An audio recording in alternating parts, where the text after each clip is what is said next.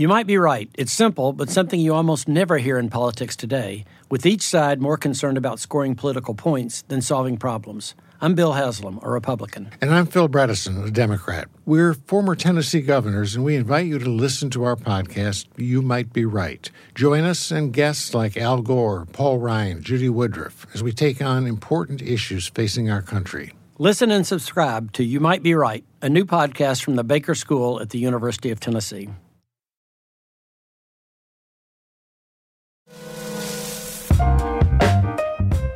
The way I see it, Freaknik was this magical place that embodied blackness in every sense of the word.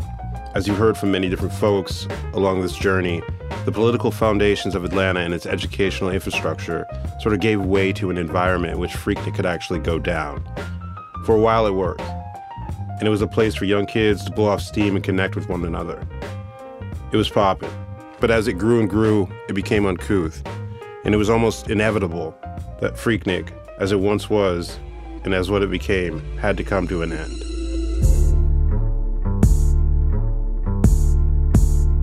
We could have had the largest free African-American music festival in the world. Powers that be didn't want to accommodate African-Americans, at that level.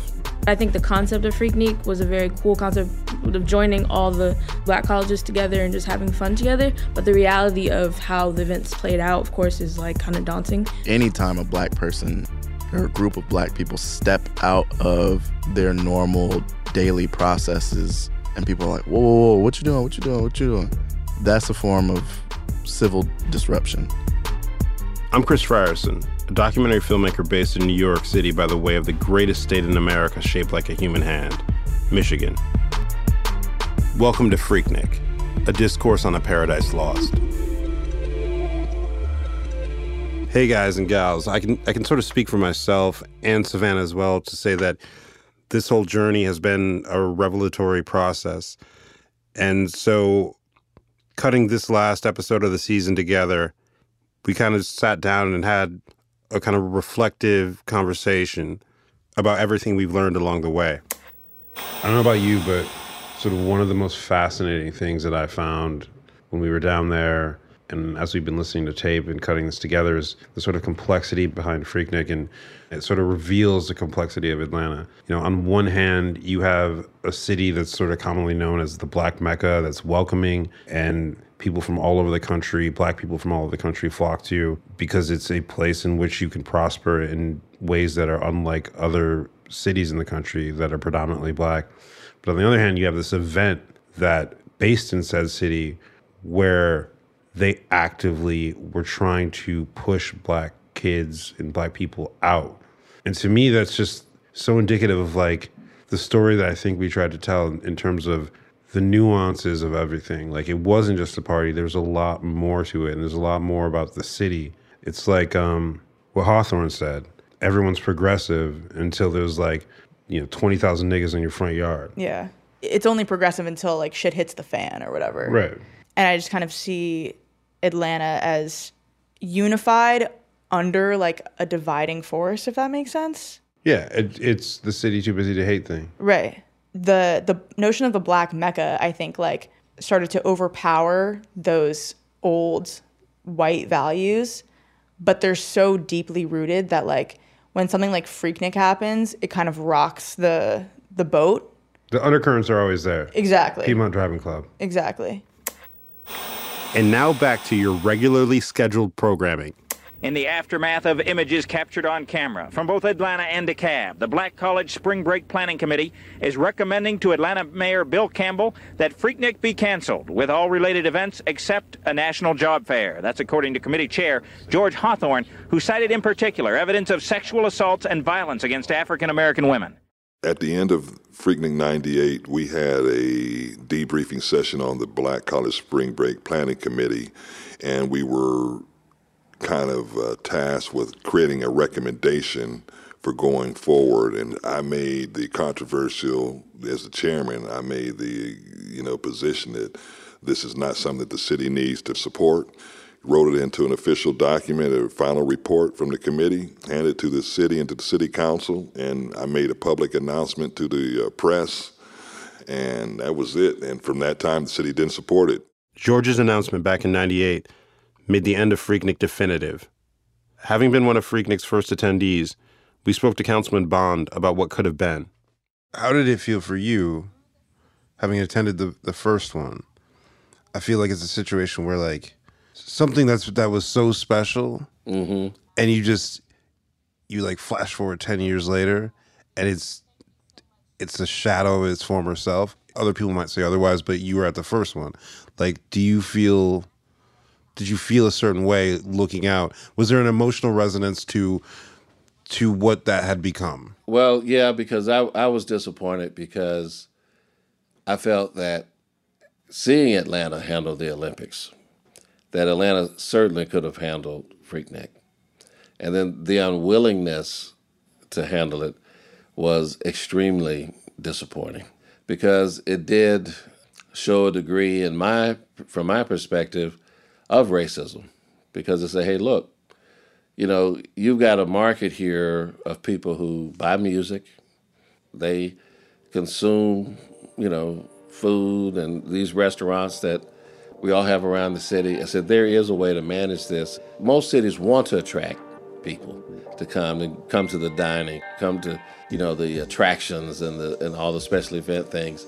And you've got 50, 60, 80,000 people coming, and there's no advertising. There's no promotion. I mean, there's just no event other than the ambiguous Freaknik, right? So if you got people coming to your town, why not design and develop something that will capture their attention, that will generate revenue? We could have had the largest free African-American music festival, R&B festival, or hip-hop festival in the world in Atlanta on that weekend. But powers that be didn't want to accommodate African Americans, at that level. Right. The larger business community didn't want it at all, and they not only did they not want to accommodate it, they wanted it to end. They're refusing to do business. We talked about the premise of being too busy to hate. We're going to do business with you even though we hate you. They didn't want to do business. They didn't want to take your money. Right. They wanted you to stop coming. So that was very disappointing to me. As one could imagine, it was disappointing to a lot of people, including former Reveler Rodney Carmichael, who saw its demise. You could see that the mayor, Bill Campbell, at the time was conflicted. Initially, he really wanted to open it up and embrace Freaknik. You could tell he didn't want to crack down on it, even though he was getting pressure, especially from, the white community, to do that. But after a while, I think, he just didn't have the political capital. And Freaknik being what it was, it probably became harder and harder to defend. He defended it early on. He tried to defend it, and he was like, hey, these are our kids, and they're coming here to have a good time in our city.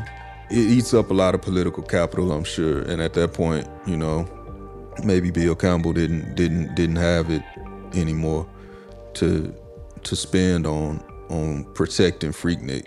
Especially when it's going pear-shaped in regards to the criminal element and all that sort of stuff. It's like at a certain point, like I can understand. But see, here's the thing though, is a lot of that I think also is happening as a result of the crackdown. It's just like anything, the way over-policing tends to work is a lot of times it creates a bigger problem. And so a lot of the over-policing that happened with Freaknik killed a lot of the good energy, because a lot of kids were like, man, this is over. This is whack now. Right. So the kids and the energy that was still making it, a somewhat redeemable, annual festival, right. they were not coming anymore. And so as the people who were making it cool and fun to be there stopped coming, then you just left with, whoever is close enough to make it, whether they in college or not. They stripped away a lot of whatever the positive redeeming element was, and then it was just left with the negative element. As we've discussed in our last two episodes, there was a lot of negative shit going down. The sexual violence that occurred during Freaknik was perhaps not the most widely recognized factor of its demise, but it certainly was one of the most important. Sharon Toomer saw it as a major reason for Freaknik to stay in the past. Well, if it were today, you know that would be at the top. Yeah. Okay, that would be an issue. Not just because of Me Too. I just think we're so much more aware and conscious of just how vulnerable women are in many settings, whether it's the workplace, whether it's, a festival, spring break. And so I think it would be different today. Yeah. But still, you have to be pretty mind dead to not see the progression of hostility against women at Freaknik, right? And what I did not see in its first iteration doesn't mean it wasn't happening. We all know it had to, it's been happening. Right. But they were overt with it in later iterations. Right. As if there was nothing wrong. Right. That's sexual assault. There's a law against that. Yeah. You can't do that. Right. So it had come to all I could say about that is that that's not what we started. Yeah. That was some debauchery. Professor Myers agreed with Sharon and further contextualized the problematic aspects of Freaknik within our modern times. Is there a reason why, obviously this was 20 years ago, 25 years ago, so times have changed to a certain extent, but... Not as much as you'd like to think. I said to a certain extent. So a little bit's changed, but the sexualization of women and their treatment hasn't changed a whole lot. But I think the overarching narrative is that most people will be like, well, that was 25 years ago. Things are different now, like what I just said. Not, you know what I mean? Yeah. Things are different in terms of...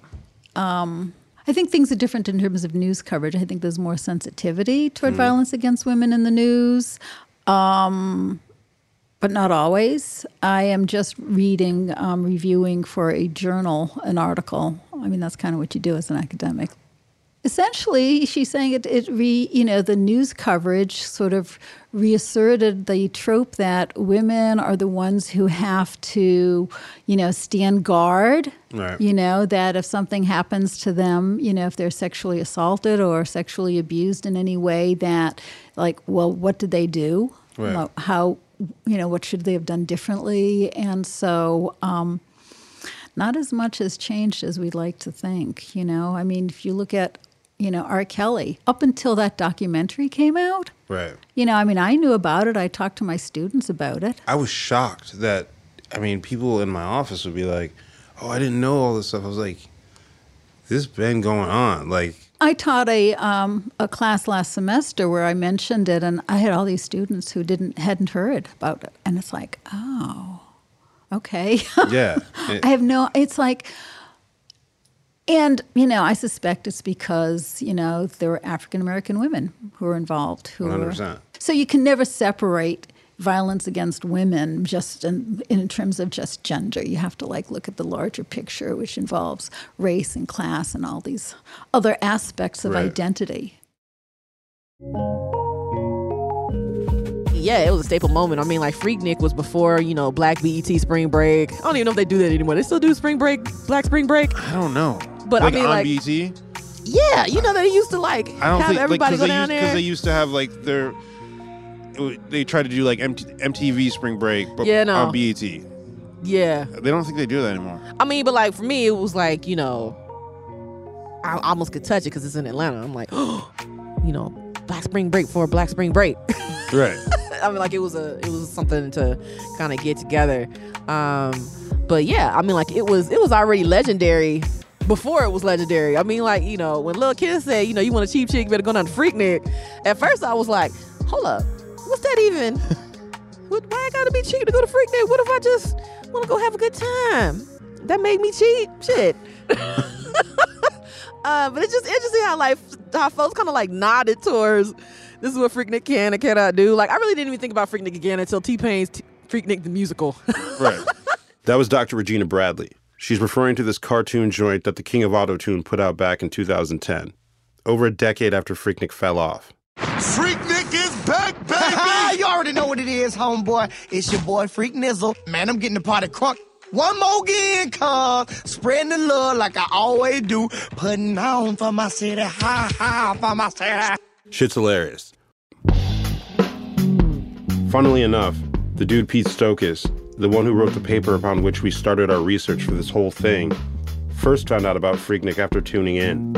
I wrote Rethinking African American Protest, Freaknik, and the Civil Rights Legacy of Atlanta. Perfect. That was my NPR voice. It was really good. Nailed that one. It was really good. It's an all things considered type shit. When was the first time you ever heard about Freaknik? The first time I ever heard about Freaknik was 2010. From? Can I start over? Yeah. All right. The first time I ever heard about Freaknik was about 2010 from the Adult Swim cartoon about Freaknik. Freaknik the Musical. Freaknik the Musical. T-Pain. I've been doing a lot of voiceovers for a lot of years for Adult Swim.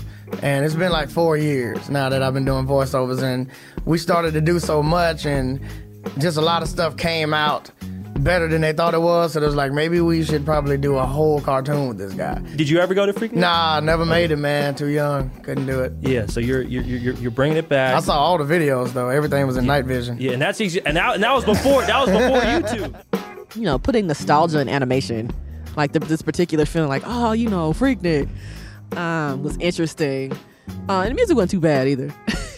I mean, speaking of nostalgia, I was talking to this dude DJ Nabs the other day. Oh yeah. Yeah, and we kind of got into it. We didn't get into it, but he was like, he was there through everything, and he was like, everyone romanticizes this so much. Before we started recording, Nabs checked me on my desire to wax poetic about Freaknik, and we lightweight got into a little tiff about me being nostalgic about an event that I never personally experienced. I obviously lost. I'm gonna be a butthole a little bit. Yeah, do it. Okay. Do it. I got to do this. Okay. Raheem from Grandmaster Flash and the Furious Five, right? Right. We friends now. And he used a word that, boy, it stays with me now. When they talk about The Get Down came on Netflix. Yeah. And it really highlighted this era of his life. And he talked a lot about, he's like, man, it's great that people want to see it and this, that, and third. But they should have romanticized about it a lot. You know what I'm saying? Yeah. And that's a word that I got to say now, too. To want to tell a story that sounds good versus what it is romanticizing. Correct. Because being there, living it, what I'm telling about Freaknik and all that, I hear these stories too. You know what I'm saying? Versus, didn't nobody know what was going on. We were just living. What is all this, you know what I'm saying, romanticizing of an era? You know what I mean? Seriously. It's like, oh, that story sounds good. Let's go get the facts to support that story because that story sounds good. Versus, no, let's just tell you what it is. Right. It was just a happening. Ain't nobody know shit. You know, we just need to be careful on those things that we look back on fondly. You know what I mean? Like, I can see where Nabs is coming from because, you know, you kind of romanticize things. And I know that's a very scholarly word, but I mean, like, you look fondly back on these things that you did. And then you get older and you're like, it wasn't that great. Right. Freaknik was what Freaknik was to people because you didn't really know exactly what it was going to be until you got there. Right? So the whole selling point of going to Freaknik was the expectation of what you would see when you got to Freaknik. Right. Socially, things aren't sold like that, right? You know what I'm saying? It's selling you ahead of time on how great this experience is actually going to be and in the ways that we can help it be great for you. You know what I'm saying? Like Coachella, is you know exactly what that shit is. You know exactly what your entire experience is going to be like. For every day that you attend based on the level of service you pay for. Well, Freaknik wasn't like that. It wasn't like you were going to the Freaknik Festival. First of all, you had to find Freaknik. How you mean? Right? Like Freaknik wasn't at the Toyota Center or it wasn't at the Mitchell Pavilion. And you know what I'm saying? Like it was in Atlanta. So you just had to go. So you had to go to Atlanta and then find Freaknik. So traffic was a good thing. If you saw black people, you saw traffic, you were going the right way. Right. But then there's a lot of times where there's literally hundreds or maybe 1,002 people who don't know where they're going, and they all end up lost in the same place, and then that becomes a gathering. It's organic experience. Absolutely. Because if you've never been to Atlanta before, first of all, you got to find Atlanta. So you got to get in the car with these maps that you used to buy at the gas station, or Atlas or some goofy shit like that, and find Atlanta, Georgia in the world, right, by car. So you could be coming from the north. You could be coming from 75 or something. You'd be in North Atlanta, which is nowhere near where any of Freaknik is happening. And so now you're just kind of pulling over at gas stations and looking for black people and trying to find somebody and be like, hey, where the Freaknik at? And they'll just tell you, shit, man, this is all over the city, Are we close? No, not really. There's still too many white folk here. You got to go a little bit further south. So yeah, you had to find where Freaknik was literally happening in real time. Upon reflection, what Bun's describing is kind of what drew me to the story in the first place. Not knowing where you're going, not being able to be contacted, in a sea of women, cool dudes, rad music, and booze sounds like Shangri-La. It kind of sounds like your everyday life, to be honest. I don't know what you're referring to. Only in the sense that when we started working together, when we started this whole thing, I was like, oh, it's going to be great. Except then you never answered your texts. I was method acting. I'm just shitting on you to be funny. But when we started working on this, I quickly realized that you would get so excited whenever we would talk about the fact that there was no clear direction to Freaknik, and that it was just like you just happen upon it, and like you love the chaos. And yeah, you never answer your phone, and I never know where you are ever. And it's hilarious because you should actually know the amount of times at this office that people are like, have you seen Chris? Where's Chris? It just kind of speaks to the fact that it's like, where's Freaknik? Who knows? If you're not like looking for gold and you're just wandering around and you find it, it makes it that much more rewarding. I spoke to Greg Street, another DJ at V103 and part of Ghost Town DJs, and we talked about whether or not Freaknik could happen again. Well, a lot of people, they still try to do it a little bit here and there, but nobody reputable enough has tried to put it together. But now for it to be successful, it has to be the right group of people to put it together, because like with the internet and with social media and with just everything that's available now to people to get information, if somebody tried to recreate it, they're going to have to try to do it right. To that point about the social media thing, it's like with everyone having a video camera on their phone, even if they tried to do it again, could the essence be captured in the freedom that people were like being able to be wild and fun and free as they wanted to? Like you watch those old, you can find, the old VHS tapes of Freaknik, and obviously you were there, but like chicks getting on cars and doing all this crazy shit, knowing that back then they're going to be on the internet the next day. They mama might see them in 5 minutes. Right. So now I think if somebody organized it right and put the right sauce on it and put it together right and organized it the right way and got the right players involved from the executive side and the political side and the business side and the entertainment side all came together to do it, I think it really could be big again. Word. But you're gonna have to get the college students involved, and it can't be the people from Freaknik 92, 93 in front of the camera saying, I'm bringing Freaknik back. You never check your Instagram DMs and you never see any of the funny memes that I send you. Right. And so that's kind of a thing that like was not part of the 90s. Like you couldn't be on Instagram. You couldn't post shit on your story about like the latest Freaknik party you were at. Right. I mean, but right. You do have an Instagram, so like you can use it. I do send you funny shit. I just all the choose time. not to. Exactly. Because I choose my own adventure by not doing that. Yeah. I sounded like a cool guy. Panama City boy and Cancun girl. Yeah. When I went to GSU for that lecture, I asked a bunch of kids about the idea of a Freaknik reprise. Wait, it's pronounced reprise. Reprise? Yeah, reprise.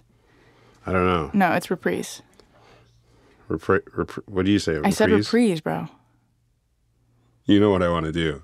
The Savannah thing. Okay, we did it like 3 times already. Disclaimer. Savannah made me use the word reprise. But anyway, I was really interested in the perspective of these college kids given that they grew up in the landscape of modern times and as such had never really attended a Freaknik, but still thrived in the environment from which it was born. Obviously, people say Atlanta is like the holy mecca for Black people. That's one of the things that helped shape Atlanta as a city, to his point also. But when you have all those things and you have drinks involved and then drugs involved and then you have the hip hop music involved in Atlanta, and like not even just now how like big it's becoming, but just back then, like we didn't really have much, you know? But I think the concept of Freaknik was a very cool concept of joining all the colleges, more specifically Black colleges, together and just having fun together. But the reality of how the events played out, of course, is like kind of daunting. But I think that if they were to bring it back, of course, having regulations, because we still kind of have those things when it comes to like homecoming and things like that, but just making it, I guess, a giant homecoming basically. But yeah. I think they should bring it back, but have limits. They have Mardi Gras, Right. you know? Same thing, different city type of deal. Right. So. Yeah, my cousins used to tell me about it, and I was like, oh, I can't wait till I get older. Yeah, And just it's could not like wait. that. It just, yeah. It was gone. Right. It's a Usual Suspects reference. Back at the AUC, some students told me about their attempts to revive the event, to no avail. We tried to bring Freaknik back and they shut it down. Oh, yeah, The city shut it down, bro. We tried to bring it back. We tried to bring Freaknik down. We tried to throw a little party. We tried to at the atrium like Stone Mountain, and it was on the news. Well, Freaknik is coming back, but with a different edge this time in the form of a pool party. Depending on who you talk to in the 90s, Freaknik was either a great time or a huge inconvenience. Now, nearly 20 years later, a group of promoters want to bring it back. When was this? Last year. Yeah, this was last year. Yeah, we tried to throw a Freaknik like pool party, but it got so big, everybody from different places started like calling in. we ended up moving. We had to change the name. We couldn't use Freaknik at all. Like, change the name of the party and like, move it the was on party the to news a and whole everything. different. Like, What school we moved it to? I forgot, but it was so bad. Like they basically like the governor called the place and the venue and told the venue, like the venue called us and was like, we can't have. I'm really sorry, but no. the date is no longer available. Why do you think like that name is so strong that the governor gets involved? Because of the weight it holds and the image that is portrayed by Freaknik. That's like some. When you hear Freaknik, it's already an image in your head of what you think about it. You know what I mean? Like you already know. Like it's like thinking of Miami spring break. You say spring break, everybody already has these wild thoughts and imaginations in their head. So what's the image? What's the image that comes in? You want me to be completely honest? That's the only thing I want. I don't want to use vulgar language. No, you can use vulgar language. I use it all the time. Big booty. I'm talking about everybody outside shaking ass. So I asked Luke, the guy who brought MIA up to ATL, the alleged Freaknik king, if he thought it could ever happen again. Do I think Freaknik ever happen again? Yeah, me and you gonna have to put it on. A few weeks after talking to Luke and doing most of these interviews, I got a call from my cousin Jason that Freaknik was actually back in 2019, and Luke, of all people, was doing it. Me and the team sort of bugged out. We're like, is this gonna mess up our marketing plan? Like, did they steal this idea from us? They didn't, but it was really wild to hear that call after Luke was like, it's not gonna happen. Right around that time is when I linked up with Zach Fox here in New York, and we rapped about it. I get a call, and it's like, yo, there's a Freaknik concert. It's coming back this year. And I was like, Luke is doing it. And I was like, yo, that's mad weird. Like, because a lot of people involved in our shit are in this concert that they're doing. Really? Okay. In Atlanta. I see. But it's a concert. And it's supposed to be a family-friendly event. And I'm like, that's not what Freaknik... Yeah. It's at, where's it at? It's north. Lakewood. Lakewood Amphitheater? Yeah. I didn't know that. Yeah. That's disgusting. Man, yeah, nah. You know what I mean? No. It's Luke. It's Bun. That's it's fine. DeBrat. That's It's cool. no, it's everyone's getting a bag. It's cool. That Everyone's for getting a them. bag. That's Yeah. fine. But like, I could go to like a radio station benefit. You know, I could go to like the V103 come out this weekend to see the Brad Right. and Uncle Luke and wee. Uh-oh, God, stop everything. Let me cancel all my plans of doing shit. No, Freaknik it's not a concert. Yeah. That's the number one reason that I don't want it to come back, because it's not a contained event. Right. It's not a festival. It was a weird place where a festival meets a parade, meets a massive group of dancing people having fun. Like, it doesn't match any of those things. I could just imagine this person coming in and saying, I'm going to run it. Okay, everyone's going to get a Freaknik wristband. If you're a college student, you get a purple one, okay? If you're over age of a college student, you get an orange one, because orange is, fun. And then, like, it's Coachella, like, well, that's not Freaknik. None of the processes of organizing people today will work to get that back. Right. So just leave it alone. That's the beauty of it. Yeah. It's the beauty of just, it's lightning in a fucking bottle. Yeah. It was punk. Yeah. Like, we can describe it as many words as we want, but it was punk. Like, pure black punk energy. Just motherfuckers in the streets. You're saying we are here. And I think anytime a black person or a group of black people step out of their normal daily processes, wake up, brush your teeth, say the Pledge of Allegiance. Anytime you step out of that and people are like, whoa, what you doing? Right. That's a form of protest. It's a form of civil disruption. And Freaknik did that on such a massive scale, and on such a scale that didn't even get to see an evolution where it became something that really could be used for change. Right. It didn't get to see that for a lot of reasons. People way smarter than me with more degrees than me study this academically, why it ended, and like what's the most common denominator of what got that many people to come out. That academic person with a college degree was Peter Stokas. His paper was literally about everything Zach was saying about Freaknik, and that it being a form of civil rights. But he also spoke about how most people in his, quote, scholarly world couldn't relate. Like, I was presenting this research at like civil rights conferences around the country, and my name is Peter Stokas. People were like, what the hell is this? Yeah, I mean, these were like academic conferences. So it was like people like presenting on, I mean, it would sometimes be like people presenting on like really heavy issues. Like I would be on a panel with somebody talking about, like the slave trade. And then I was this kid who was like, I'm about to come out here and talk about Freaknik. And the wild thing is, there was always at a lot of these conferences like a pretty substantial, usually like about half of the crowd was African-American scholars. And so everybody knew Freaknik. And so my biggest worry was always like, am I going to represent this in a way that, I mean, lots of the folks I was presenting with were like, I was there at this year. I was there on that year. And I was always just concerned I was going to be either like misrepresenting it. And so, but the feedback was always like, this is great. Like, stick with this. This is really cool that somebody's taken the time to really, write this much on it. I mean, you say you were on stage with people were talking about like really heavy issues, but I think Freaknik speaks to the heaviest of issues. No, you're right. That was probably poor choice of words. Right. But I think it's hard because, Freaknik is dealing with like deep historical wounds in American society that have, truly never healed. Bun B saw Freaknik as a response to some of these historical wounds. I think it's a major, major moment in Atlanta history, right? In terms of how Black Atlanta got to present itself to these other cities around the world, around the country, Chicago, this is what Black Atlanta looked like. Detroit, this is what Black Atlanta looked like. New York, you know what I'm saying? Houston, Dallas, LA, this is what Black Atlanta looked like, you know what I'm saying?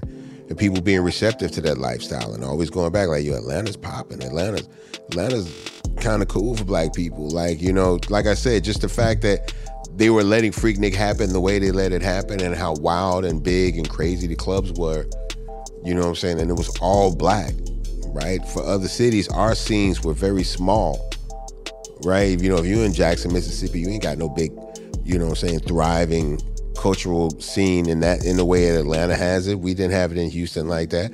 Atlanta is the home of black progressive lifestyle, right? In terms of how black people are, you know, move through the city, the way they engage with each other, the way they've been able to prosper in the city, and still hold on to their blackness. You know what I'm saying? They're doing it with natural hair. They're doing it with dreadlocks. You know what I'm saying? They're doing it with Jordans on. They're doing it with a full sense of blackness that they don't feel they need to tone down. Whereas in other cities in America, in order to get into certain places of employment, certain levels of employment, and just the way that you're, you know, have to present yourself, like, can't have that kind of hair, can't have this kind of name, all those kind of things. People don't have to compromise their blackness as a perception, right? It's a perception that you don't have to compromise your blackness to achieve everything that you want to achieve in the city of Atlanta. Like, there's just so much to it.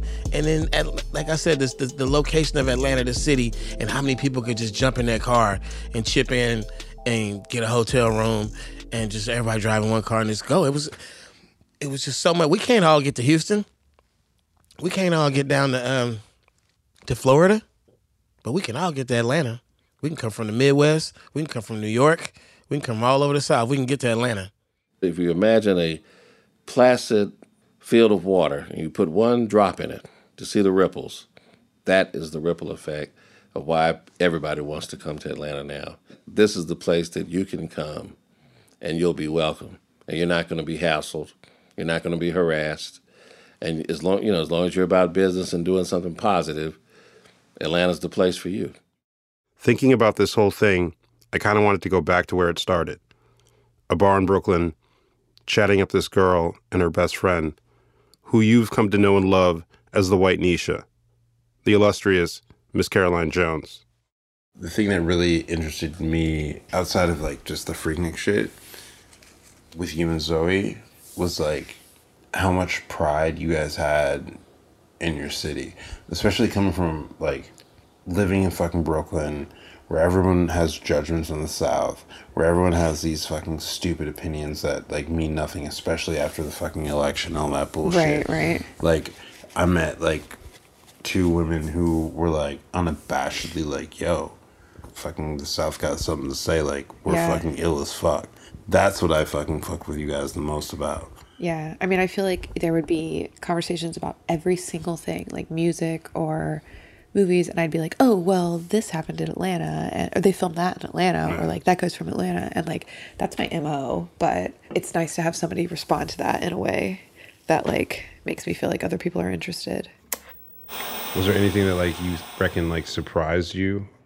Well, I think the nature of this process and doing all the interviews, what surprised me about being down there was that everyone was so down to talk to us, and they had no idea who the fuck we were. Right. Going to all these people's homes just because they were cool. And they wanted to speak about Atlanta to me. It's like, right. I've in every other documentary thing I've made, I've never seen people so willing and feeling like sort of, you know, a responsibility to set records straight and tell a story about Atlanta. And to me, that speaks to this level of pride that I've seen in other cities. Like, you know, people like, I'm from fucking Brooklyn. I'm from, you know, like, yeah. You know, like. That was a good accent. Thanks. It's like, nice little thing. Yeah, I'm walking here. But it's something very specific and special that, or you can't really dial down, but it exists in everybody from Atlanta. And I got that initially, and that's kind of why this whole thing started in the first place, is when I met Caroline and her best friend, and I just saw like these two women, white women from Atlanta, who were just like, this shit it's the best thing in the world. You reckon there's something about Atlanta that instills that sense of pride? My whole thesis about Atlanta being this like place where black people have been able to do things that they couldn't do in any other fucking place in the country. But to me, it speaks to you like, I met these two cool ass white chicks who were like, yeah, I fuck with Atlanta, like hard body, but not in the way that like is like T.I.'s from here and fucking all that bullshit. Like it's like this weird like we're from there. Yeah. Like we know what it's all about and we're super proud of it. I mean, there's something so different about it, and there's something that makes you full of pride about that city that's like, you know, nobody knows what you're talking about, but like you want people to know. And like our sports teams suck, or they're always like coming in, you know, second, or they're just like blowing it in the Super Bowl or whatever. But like we still love these fucking teams. We love these, like, we love the city so much. And like I can't even always put my finger on what it is about it, but like one of the things we all share is that as like, you know, Atlantans is that we like love the city beyond reason, and like we all agree on that. That's the story of Atlanta, period. It's the ingredients of what Atlanta is locally, mixed in with all the kids who get educated there and all the people who move there with the dream, all the things you bring. It's all that, you know? Nature's first green is gold, her hardest hue to hold. Her early leaves of flower, but only so an hour. Then leaf subsides to leaf, so Eden sank to grief. So dawn goes down to day. Nothing gold can stay. Stay gold, Atlanta. Stay gold. Are you deadass gonna end on a Robert Frost poem? I didn't want to tell you this before, but you're so fucking pretentious. Atlanta. Freaknik, A Discourse on a Paradise Lost, is a production of Mass Appeal and Endeavor Audio. Created, produced, and narrated by myself, Christopher Frierson. Executive produced by Chris Colbert of DCP Entertainment. Produced by the one and only Savannah Jeffries, Mark Grandy, and Matt Graylan of Mass Appeal. Edited by Cher Vincent, Keith Meminger, and the dude with the best name in the office, Chris Bravo. Atlanta. Executive produced by Dave Easton and produced by Hannah Cope of Endeavor Audio. Associate producer, the venerable and illustrious Caroline Jones. Technical producer, Nick Pacciano. Assistant edited by Jefferson Espedia and Louis San Giorgio. Archival production by Jillian Bergman. Associate producers, Jackie Garofano, Brandon Tago, Adele Coleman, and John Klonowski of DCP Entertainment. We were mixed by the lovely Sue Polino. Music supervision by Carolyn Mislove. And our finishing producer was Stephanie Pacciano. Thanks again, Steph. Atlanta. And last but not least, talent booking and all-around support, the Honorable Roberta Magrini.